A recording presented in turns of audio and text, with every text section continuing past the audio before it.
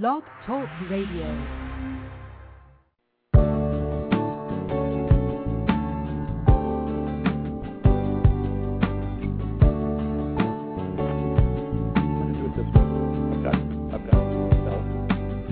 Dr. Ross Greene. Welcome to Collaborative Problem Solving Live. I'm delighted that you were able to join in. This program airs each Monday at 3:30 p.m. Eastern Time during the school year. We explore a variety of topics aimed at helping you better understand and help challenging students and implement the collaborative problem solving approach in your classroom and your school. If you have a question or comment, call 646-727-2691. That's 646-727-2691. If you call in, you'll be muted until I bring you on the air. And now, let's get this show on the road. Hi, everybody. Welcome to today's program. I'm going to talk a little bit about some experiences that I've had in the not-too-distant future and the not-too-distant past. The not-too-distant future is unknown. The not-too-distant past in working with a lot of the schools that I've been working with lately. Few different topics. One that we talked about a little bit last week in the last program. What's your vision for your school's discipline program? How inclusive of all of your students is your school vision statement? But I wanted to get a little bit more specific about Plan B this week, especially on the drilling part of the empathy step. Been working in a few buildings lately where people have been struggling with a few aspects of the empathy step in particular. And for the unfamiliar, the empathy step, of course, is the first of the three ingredients in doing Plan B with a kid. And as you may know, what sets the empathy step in motion is the unsolved problems section of the assessment of lagging skills and unsolved problems. Because it's there where you're listing the unsolved problems that are reliably and predictably precipitating challenging episodes in the particular kid who you filled out the ALSIP for. One of the problems I've been running into that's quite common for people new to the ALSIP and even for those who are somewhat familiar to it with it is not being specific enough in that unsolved problems section. And one of the common problems there is that instead of writing in a specific unsolved problem, instead people write in a particular behavior that a kid is exhibiting. And so in the case of one kid who I got to know a little bit in the last week, one of the things that was written in the unsolved problems section, and the one that we decided we'd prioritize in our initial Plan B discussion with the student, was punching, hitting. Now, as you might imagine, the first thing I said about punching or hitting was that's not specific enough. And what I mean by not specific enough is what you've written in to the unsolved problems section should be what sets the discussion in motion. And if it's not specific enough, then the student may actually have no idea what it is that you're asking about. And this is one of the most common reasons that we hear, I don't know. If we're asking something that's too vague, then I don't know is what we're likely to hear because the kid doesn't actually have the slightest clue what it is that we're asking about. So we want to be as specific as possible. So I said to the student's teacher, who's the kid hitting? When's the kid hitting? Over what is the kid hitting? Where is the kid hitting? And then the teacher, we got a little bit off track, but in ways that I thought were actually rather productive. The teacher began telling me why she thought the kid was hitting. And among the many common things that I hear are he's hitting for attention. He's hitting for control. He's He's hitting because he's a bully. And quite frankly, number one, we're still being a bit too vague for us to actually home in on. Here's what the empathy step would sound like if we run with, you're a bully. I've noticed that you're a bully. What's up? I'm not sure that's the best way to get the information gathering process rolling. How about our initial take on the kid? I've noticed that you're punching. What's up? Still too vague. So I asked about specific conditions under which this student is punching, and I was treated to a few stories about punching. One was on the playground, another was in the lunch line, different times that the kid was punching, and of course those were a little bit more specific. And I was hearing different things about the student. I was hearing that the student was an older sibling. I was hearing that the student had a variety of other things going on in her life. Of course, those fall into the category of things that we really can't do much about. So while I found those to be interesting little tidbits, they weren't things that I could very well follow up on in the empathy step. Here's how that would sound. I've noticed that you're the oldest of three. What's up? Not quite there yet. So we decided to run with just asking the kid about the conditions under which she was punching. In the conversation with the student, the empathy step began with the following. We've noticed, or in my case I've heard, that sometimes you punch. And no, this is not the ideal beginning of the empathy step, but luckily we were able to get some information anyways. The first thing the student said was, I don't do that anymore. Good. So we might be thrown off base there because it sounds like the problem is solved already. In fact, apparently this is something that this particular student has been struggling with for a very long time. And as many of you well know, just trying harder is seldom a satisfactory solution to any problem. But that set the stage for a safer Plan B dialogue, one in which we could pretend that the problem was solved even though we knew it wasn't yet. So the conversation went like this. Oh, good. So that's something you've been working hard on? Yes. I don't punch anymore. Great. So when you used to punch, what were you punching about? I was mad. Good. Now we're rolling. Of course, if we had that information ahead of time, the empathy step could have begun with, I've noticed that you get mad sometimes. What's up? I actually like that a little bit better than starting with punching, but here we go. What do you get mad about? And the conversation continued with some specific stories about things that had made the student mad and that resulted in her punching. Now, she readily acknowledged she doesn't punch all the time. She doesn't even punch most of the time. I said to her, you're not going to punch me right now, are you? She said, no, because I'm not mad. I said, somehow I don't feel like I'm likely to get punched anyhow. What might you do if you got mad besides punching? Scream. So on the spectrum of looking bad that I've spoken about in other programs, those things that people do when the demands being placed upon them have exceeded their capacity to respond adaptively, those things, spitting, kicking, hitting, throwing, destroying, running. She's a hitter, screamer.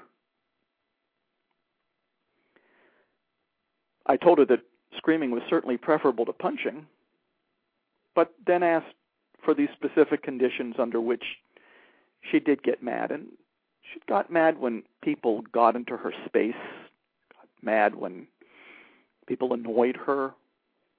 Then came a very interesting one. She got mad when kids weren't doing what they were supposed to do. And this particular thing that she was getting mad about resonated with one of the things that had been checked off for her on the top section of the ALSUP, the lagging skill section, because it was there that one of the items that had been checked off was having difficulty with a change in routine, a change in plan, things not going the way she had anticipated that they would. Let's hear a little bit more about that one.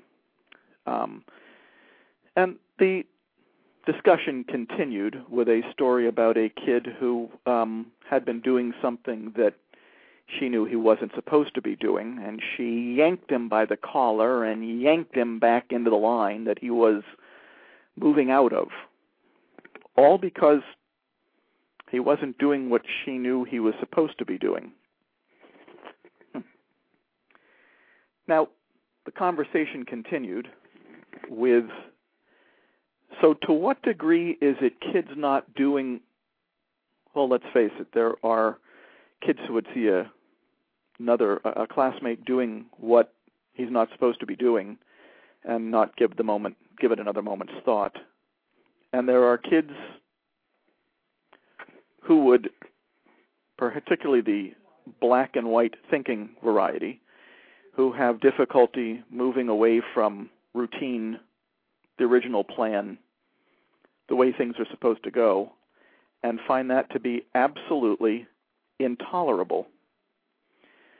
And it sounds like she's one of them. Now we have two different reasons that this kid is punching, hitting, screaming.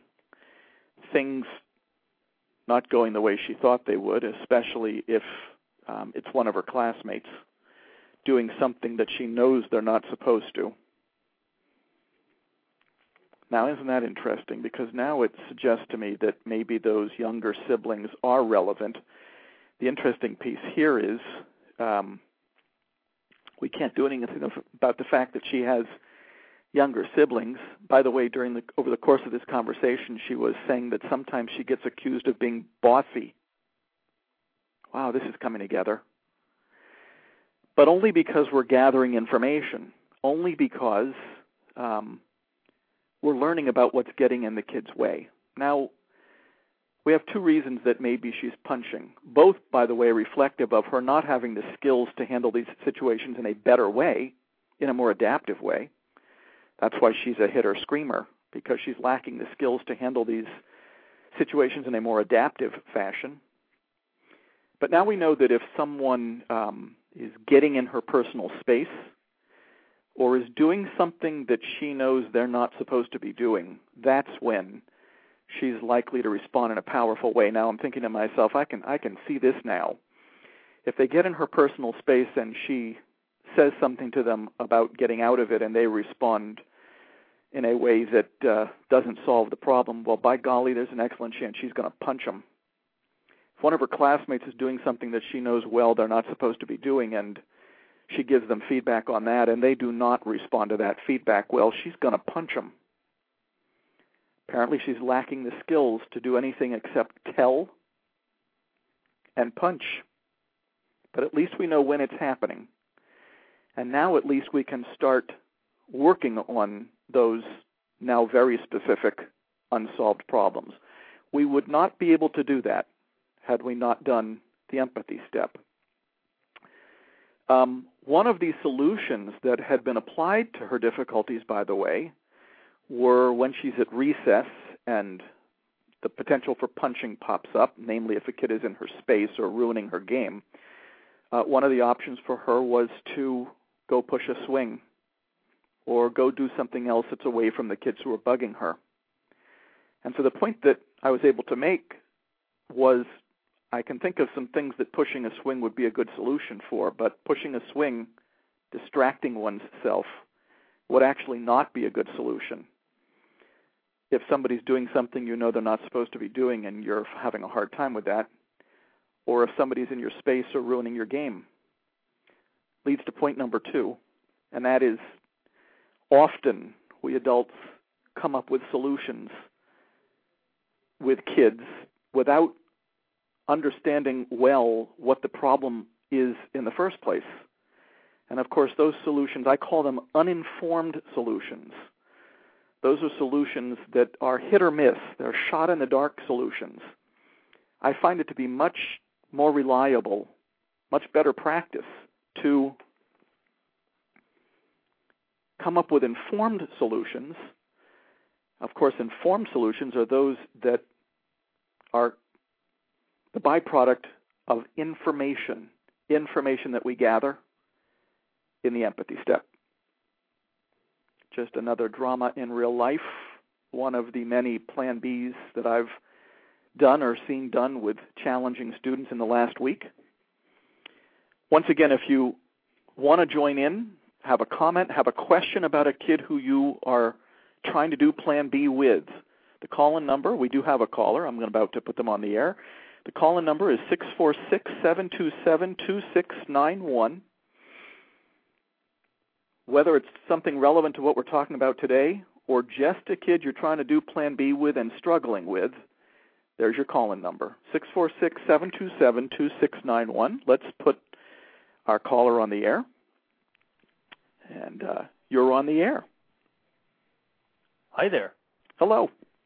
How are you, Dr. Greene? I'm doing well. This is Woody from over in Vermont. Woody, how are you? Doing fantabulous. Good. I know Woody as a educator who works in Vermont, and good. What you got today, Woody? Well, I have a unique situation. Don't use anybody's names. Oh, definitely not. Probably not that unique. We have a kindergarten student who is about 5 years old and is really kind of challenging inside the classroom. And challenging or how his behaviors are being demonstrated is he wants to get up and leave a lot and not be present when the other students are doing their work. The teacher's been really trying very hard in a variety of different methods to not only connect with the student, but also to try to figure out why he wants to disengage. Basically, how she's been able to get to him, and the answer that she's been able to get is that he just wants to play. So when it's time to get up and transition to another spot, there's a challenge there. New environments, there's a challenge there. Other folks have been involved in working with him, to include the school psychologist, who says that he's developmentally about 2.5, but chronologically he's 5. How best can we advise the teacher who's faced with this student who really wants to try Plan B and is trying Plan B with him, but is really not meeting with any degree of success? What would be the next step? Okay, this is like perfection in terms of the things that I'm hoping we will mostly talk about on this program, because what I'm finding people are having the most difficulty with in doing collaborative problem solving, either with an individual student or in their building, is taking that type of information, and I think that that's a great description, at least to begin with. Mm-hmm. Although, as you know, I'm likely to think that saying that he's a 2.5-year level developmentally is not going to be specific enough, since development can include so many facets. But this is like exactly the type of situation that I love talking about on this program. When you say he's... Go ahead. Let me throw a little bit more in there, in that he's very, very reactive, very compulsive. So that when I'm saying about a 2.5-year-old developmentally, he's got those kinds of characteristics. So if you see something over in the corner that he'd much more want to get involved in, boom, he's over there. And then obsesses on that and won't be able to pull himself away. And I'm going to say perseverates, so he just has difficulty getting the idea out of his head. Yep. But he's reactive, and tell me a little bit more about that. He is emotional when he wants something and can't have it? Yeah, and what he will commonly do is either shut down or there on the spot, remove himself from that geographic location, i.e., leave the classroom or the part of the classroom that he's in. He's gotten to the point now where he's no longer leaving the classroom, which is good steps. but he is hiding underneath a table or whatever. So this is interesting. I'm just jotting some notes down to myself on the spectrum of looking bad, things that this student does when the demand's being placed on him. And by the way, this is where sort of abstract facets of collaborative problem solving, this is where the rubber meets the road. Mm-hmm. On the spectrum of looking bad, namely what this kid does when the demands of the environment exceed his capacity to respond adaptively. And that, of course, flows from the belief that if he could meet those demands adaptively, he would. So we're going to insert kids do well if they can into the fireworks here, and we're going to insert doing well is always preferable to not doing well, but only if a kid has the skills to pull it off into the mix as well.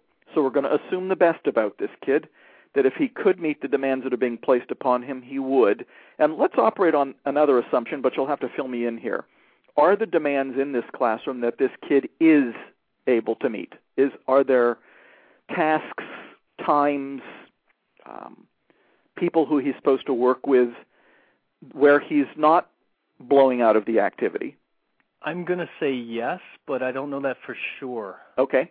Because that would be mainly because I'm not in the classroom with him on a daily basis. So, and that would be instructive just to say to us what is always true. Although in this case, I'm not positive it's always true, because if we have a 5-year-old who is generically at a 2.5-year-old level, I suppose it's conceivable that everything he was being asked to do in the classroom was beyond him. But let's assume that there are some things that are and some things that aren't. If it's one of those things that are beyond him, then that's a demand of the environment exceeding his capacity to respond adaptively. Mm-hmm. And now I know where because of the information you've given me, now I know where he falls on the spectrum of looking bad. He's a shutter downer, he's a removing himselfer, and he's a hider under the desker. Yep. So what do we say about kids who, where he is on the spectrum of looking bad? Kids who hide when the demands being placed upon him exceed their capacity to respond adaptively. Kids who are shutter downers, well, they shut down when the demands being placed upon them exceed their capacity to respond adaptively. Now, life gets interesting. Now, but by the way, we've already passed through some very important assumptions. Number one, if he could do well, he would do well, because kids do well if they can, and doing well is preferable to not doing well. Mm-hmm. Number two, he's not doing well under highly specific conditions, those that exceed his capacity to respond adaptively. Now, of course, in the scheme of things, what he does when the demands being placed on him exceed his capacity to respond adaptively is probably the least important part. It's the part that a lot of people pay the most attention to, but in terms of helping him, it's going to be the least important part. Now comes the hard part. And I don't know if you have specific enough information along these lines. When does that happen? With whom, over what, where, when? And those, in the parlance of collaborative problem solving, are his unsolved problems. Mm-hmm. What are his unsolved problems? When, with whom, over what, where is he shutting down, removing himself, and hiding under the desk? My sense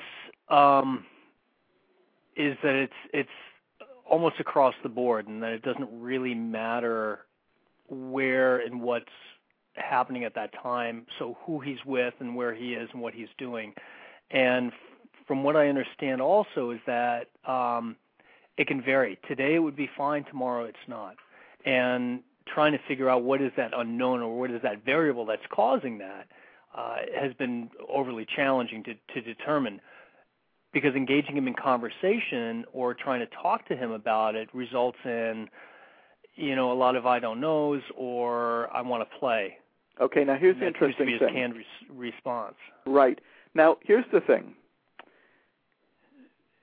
If his challenging behavior, basically him letting us know, I can't do this right now, if it's across the board, that would make this harder, but we'd still have to pick a specific circumstance in which this occurs to begin working on it. Mm-hmm. But as I said already, I'm betting that that's not quite the case. I'm betting that there are you said that it can vary from day to day, and that is not an unusual circumstance. I guess what I'm looking for are the conditions that heighten the likelihood. In other words, they don't necessarily cause him to shut down with 100% reliability, but they heighten the likelihood with 100% reliability. And here's what I would recommend, and maybe you've done this already, but here's what I would usually recommend next, and then you can tell me, have you guys done this already? I'd usually recommend that people put their heads together and say, when is he sure to shut down? Mm-hmm. On what activities? Is it circle time? Is it group math? Is it when he's paired with certain partners? When is he practically guaranteed to throw his cards on the table and say, I'm done, time to play? That's important information. And the reason for that is, and I'm not going to rely on Plan B for that information. I'm going to rely on adult observations for that information. Sure.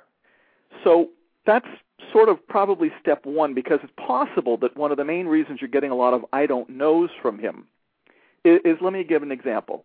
Here's one way to start the empathy step that would be almost guaranteed, it sounds like in this student, to elicit from him an I don't know or I just want to play. Here's what that would sound like, because this is a vague one. And I gave an example of a vague one earlier as well. Here's vague. We've noticed that sometimes you don't participate in what's going on in class. What's up? Mm-hmm. Now, in some kids, they are going to look at you, and number one, if he understood what we said, in a lot of kids, and not just 5-year-olds, some 15-year-olds, they're going to look at you, and even if they understand your words, they're unable to connect it with their experience. And since they're unable to connect it with their experience, they can't give us the information we're looking for, in which case there's an excellent chance what they're going to say next is, I don't know. Mm-hmm. But what if through our observations, and I would say in some cases this is just adults putting their heads together and thinking about the question, when is he guaranteed not to participate?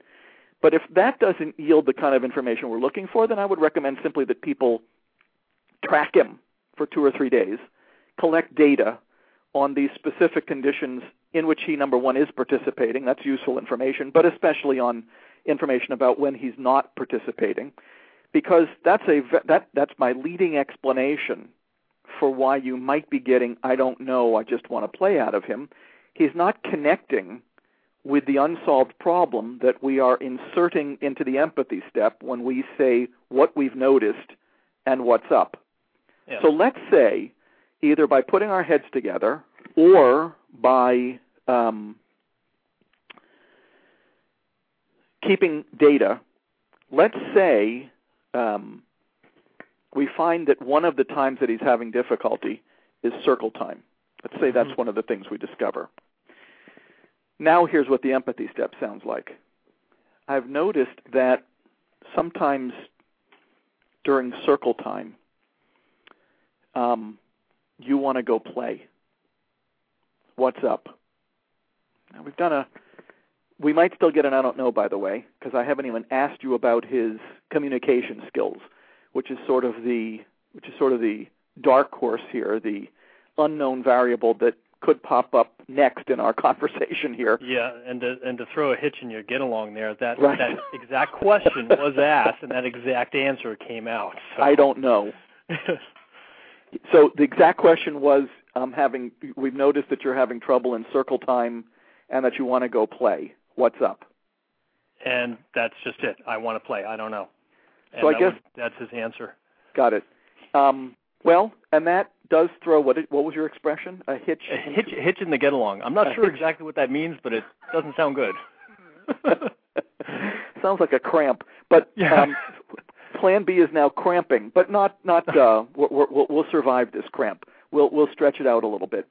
The question now is, we've been specific enough. So the good part is we've just ruled out not being specific enough in the empathy step as the reason we're getting an I don't know. Mm-hmm. Good. My attitude is I'm a detective. I'm glad to rule it out. What's your sense about why you're still getting an I don't know, even though you've been specific enough? Does he understand the question? And I'm not sure I have the answer to that. I would believe that maybe he doesn't understand the question, or it's an easy way to disengage from the adult that maybe I'm feeling uncomfortable with, or he's feeling uncomfortable with, I should say. Could be that. Although I'm not sure cognitively where he's at, which again I go back to that 2.5-year-old, developmental stage. Well, and here's the good news. That's part of it. Here's the good news. There's 2.5-year-olds that I've done Plan B with. So the fact that so that's why we'd want to be more specific about what's meant by 2.5. Mm-hmm. 2.5-year-old communication skills, 2.5-year-old insight, 2.5-year-old comprehension of the expectations of a classroom, 2.5-year-old appreciation that it's important to meet those expectations in a school classroom. Yeah. Worked with 2.5-year-olds whose basic mentality was, I play. That's what I do. Whatever these people are asking me to do right now is not even on the scale with playing. Guess here's what I'm thinking, though. He may be, I was talking with some folks about another kid, an older one, but one who similarly seemed fairly clueless about what was going on around him and fairly disinterested in being a part of what was going on around him. Mm-hmm. Does that sound like this kid, or is this kid fairly aware of what's going around him, does seem fairly aware of it, somewhat at least invested in participating in it? Which does he sound like? I think he's fairly aware. He's aware. And I say that knowing from the teacher that if he sees something in the classroom that's not in order, he's very quick to get up and go over there and place it back in order. Okay, so that's order. Yeah. I'm not sure. So you're asking about aware of the people interacting around him, and more sort of there's awareness like here's what the expectations are in my class. Here's what participating actually looks like. Here's what comes next. I know the schedule, or at least I'm good to go along with the schedule. See, this is why my question: are there things he's participating in already? This is why I think this is important, because it would be good to know, is he engaged with other kids at any other point in the day? Or is it mostly solitary play? Is he engaged in any lessons during any other part of the day?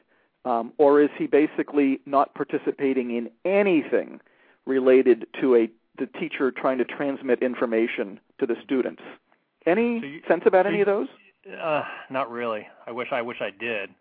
So what we're basically looking for, where is he successful in his day, the interactions he has with his peers, with the adults, in what setting, so doing the, who is he with and when does that occur and what's the topic at hand.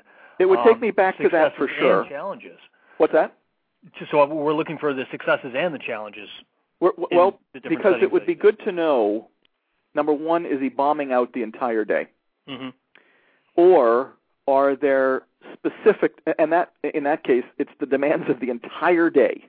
Yeah. The demands of being in a group, social and academic situation that is simply blowing him out of the water completely. And in that case, I would look for more global issues, communication,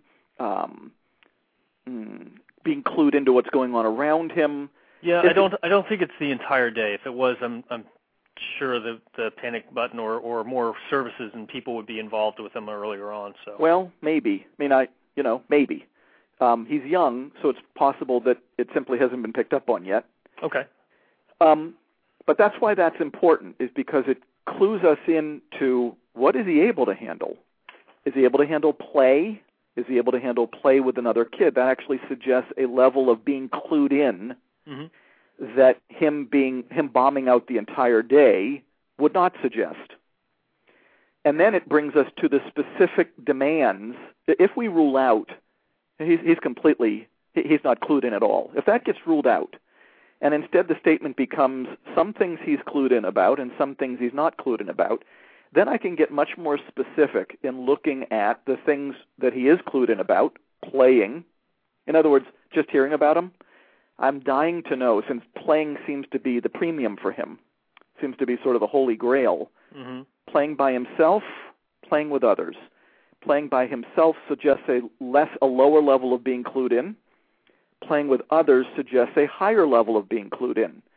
So let's say, just for the sake of discussion, that he's clued in, that he is playing with others.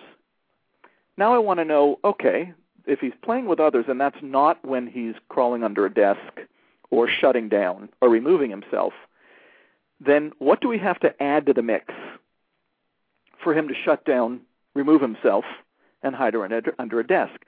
Is that being together in a large group? Is that lots of verbal things going on in that large group? Is that large group instruction? Is that, what is that?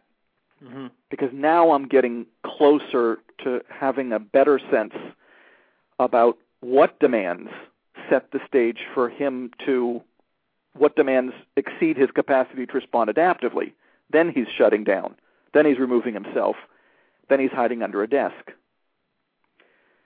That's the information that I'm looking for. But now let's go back to Plan B, because that's where we were before we started getting a little bit more specific about unsolved problems. Yeah. Number one, it would be useful to have that information so that we can make Plan B more relevant to him. But it sounds like, as you were saying earlier, you tried that already. You said, we've noticed that sometimes during circle time, that's hard for you and you just want to go play. What's up? And he said, I don't know. Well, at that point, I probably want to talk about the difference between playing. Maybe you did this already as well. What do you do when you're playing? What are you doing in circle time? And I want to hear about playing with him, even though playing apparently is not a problem for him. I'm still looking for information about what it is about playing. What's he like? What's easy about playing for him? And then I want to hear about what circle time involves. And this might be our segue. Talking about playing might then set the stage for us to say, wow, none of those things happens during circle time. What goes on during circle time? And now what goes on during circle time might give me some answer about his general level of being clued in. Let's say we get lucky. We could get unlucky, and he says, I don't know. But let's say we get lucky. I got to sit there and listen and probably get yelled at because I'm not sitting there and listening. Well, good. Now the conversation's continuing. Mm-hmm. Is sitting there hard for you? Is listening hard for you? So we've gone from our initial I don't know, and we've broadened the empathy step to talk about what he likes about playing, and he's given us that information so we can run with it. I just want to play. And maybe in doing that, no guarantees here obviously, maybe in doing that, we're able to talk about the difference between playing and its demands and circle time and its demands, and maybe, with some luck, and if he's got the communication skills to do it, we're getting information from him about what's hard about circle time. Sounds like we got some work to do. Well, and here's an open invitation to you. We are doing a program next week, but then we're taking the following 2 weeks off. If you think that you can, so the 21st and the 28th are dates we will not be doing this program due to the holidays and many schools being closed. If you think you can get some of that work done in the next week with him, and you want to call in next week, one of the things I'm hoping to accomplish with this program is let's see if we can get a bit of a head of steam going on a few kids and follow them through to a successful Plan B, number one, in this kid's case, but also to a successful solution. But in the case of this kid, just to summarize for everybody, it sounds like you've got it, but just to summarize for everybody else, we're looking to see if we can get much more specific through adult observations, either adults putting their heads together or adults doing some record keeping, of what specific conditions in which he seems to be clued in and participating adaptively, and in what situations he's not so clued in, or at least not participating adaptively. Let's get more specific in the unsolved problems section. In that respect, your call is quite appropriate to the theme of today's program. And then let's try Plan B again, but be prepared for the statement I just want to play, or maybe we can plan ahead for where we're going to go if we get I don't know out of him. Uh-huh. My usual advice on I don't know is let's focus on the who, what, where, and when of the problem. I don't know if that would fly here. My other usual recommendation is to compare and contrast a situation in which a kid is having the difficulty with a situation in which a kid is not having the difficulty. And that's, I think, maybe going to serve you better here and what we've mostly been talking about for the last 10 minutes or so. Sure. Let's see if we can find something he's doing well, ask about that situation, and then compare it to a situation, circle time in this case, in which he's not doing so well. And maybe that way we'll figure out what it is that he's struggling with the most. Excellent. Feel free to call in next week. I'd love to hear more about this little guy, especially after you get a little bit more information about him and maybe even from him. Excellent. Sure. Sound good? Sounds awesome. We'll give it a Thank whirl. you for calling in today. Guys, got any snow up there? It's getting there. We've got a little bit on the ground. Okay. Take care. Good luck this week. Feel free to call in next week. Thanks. Bye. Take it easy. Great example. And a good example, I think, of how vague information, but good information, just not quite specific enough yet, needs to be transformed into more specific information, not only so that we can get Plan B rolling a little bit more easily, but also so we can get the information we're looking for from the kid so as to understand what's getting in his way as fully as possible before we start making suggestions about what the solution could be. As I've always said, we can't begin to start thinking about solutions, and he can't either, until we have the clearest possible sense of what's getting in the kid's way. A bad habit for many adults. We adults, as I've mentioned numerous times on this program, we tend to be solution machines. We hear just a little bit about the kid's unsolved problem, and we have solutions at the ready. Well, we're going to resist that temptation. Otherwise, we're not going to get the problem solved, and we're going to do Plan B a whole lot more than is necessary. Hang out in the empathy step. Hang out on information gathering until you really feel like you have a great sense about what's getting in the kid's way. Then you're ready for the next two ingredients of Plan B. Thanks for listening in today. Join us again next week. Hopefully we'll hear back from Woody about this little guy and hear about what Woody did in the meantime. Have a great week, and good luck with Plan B.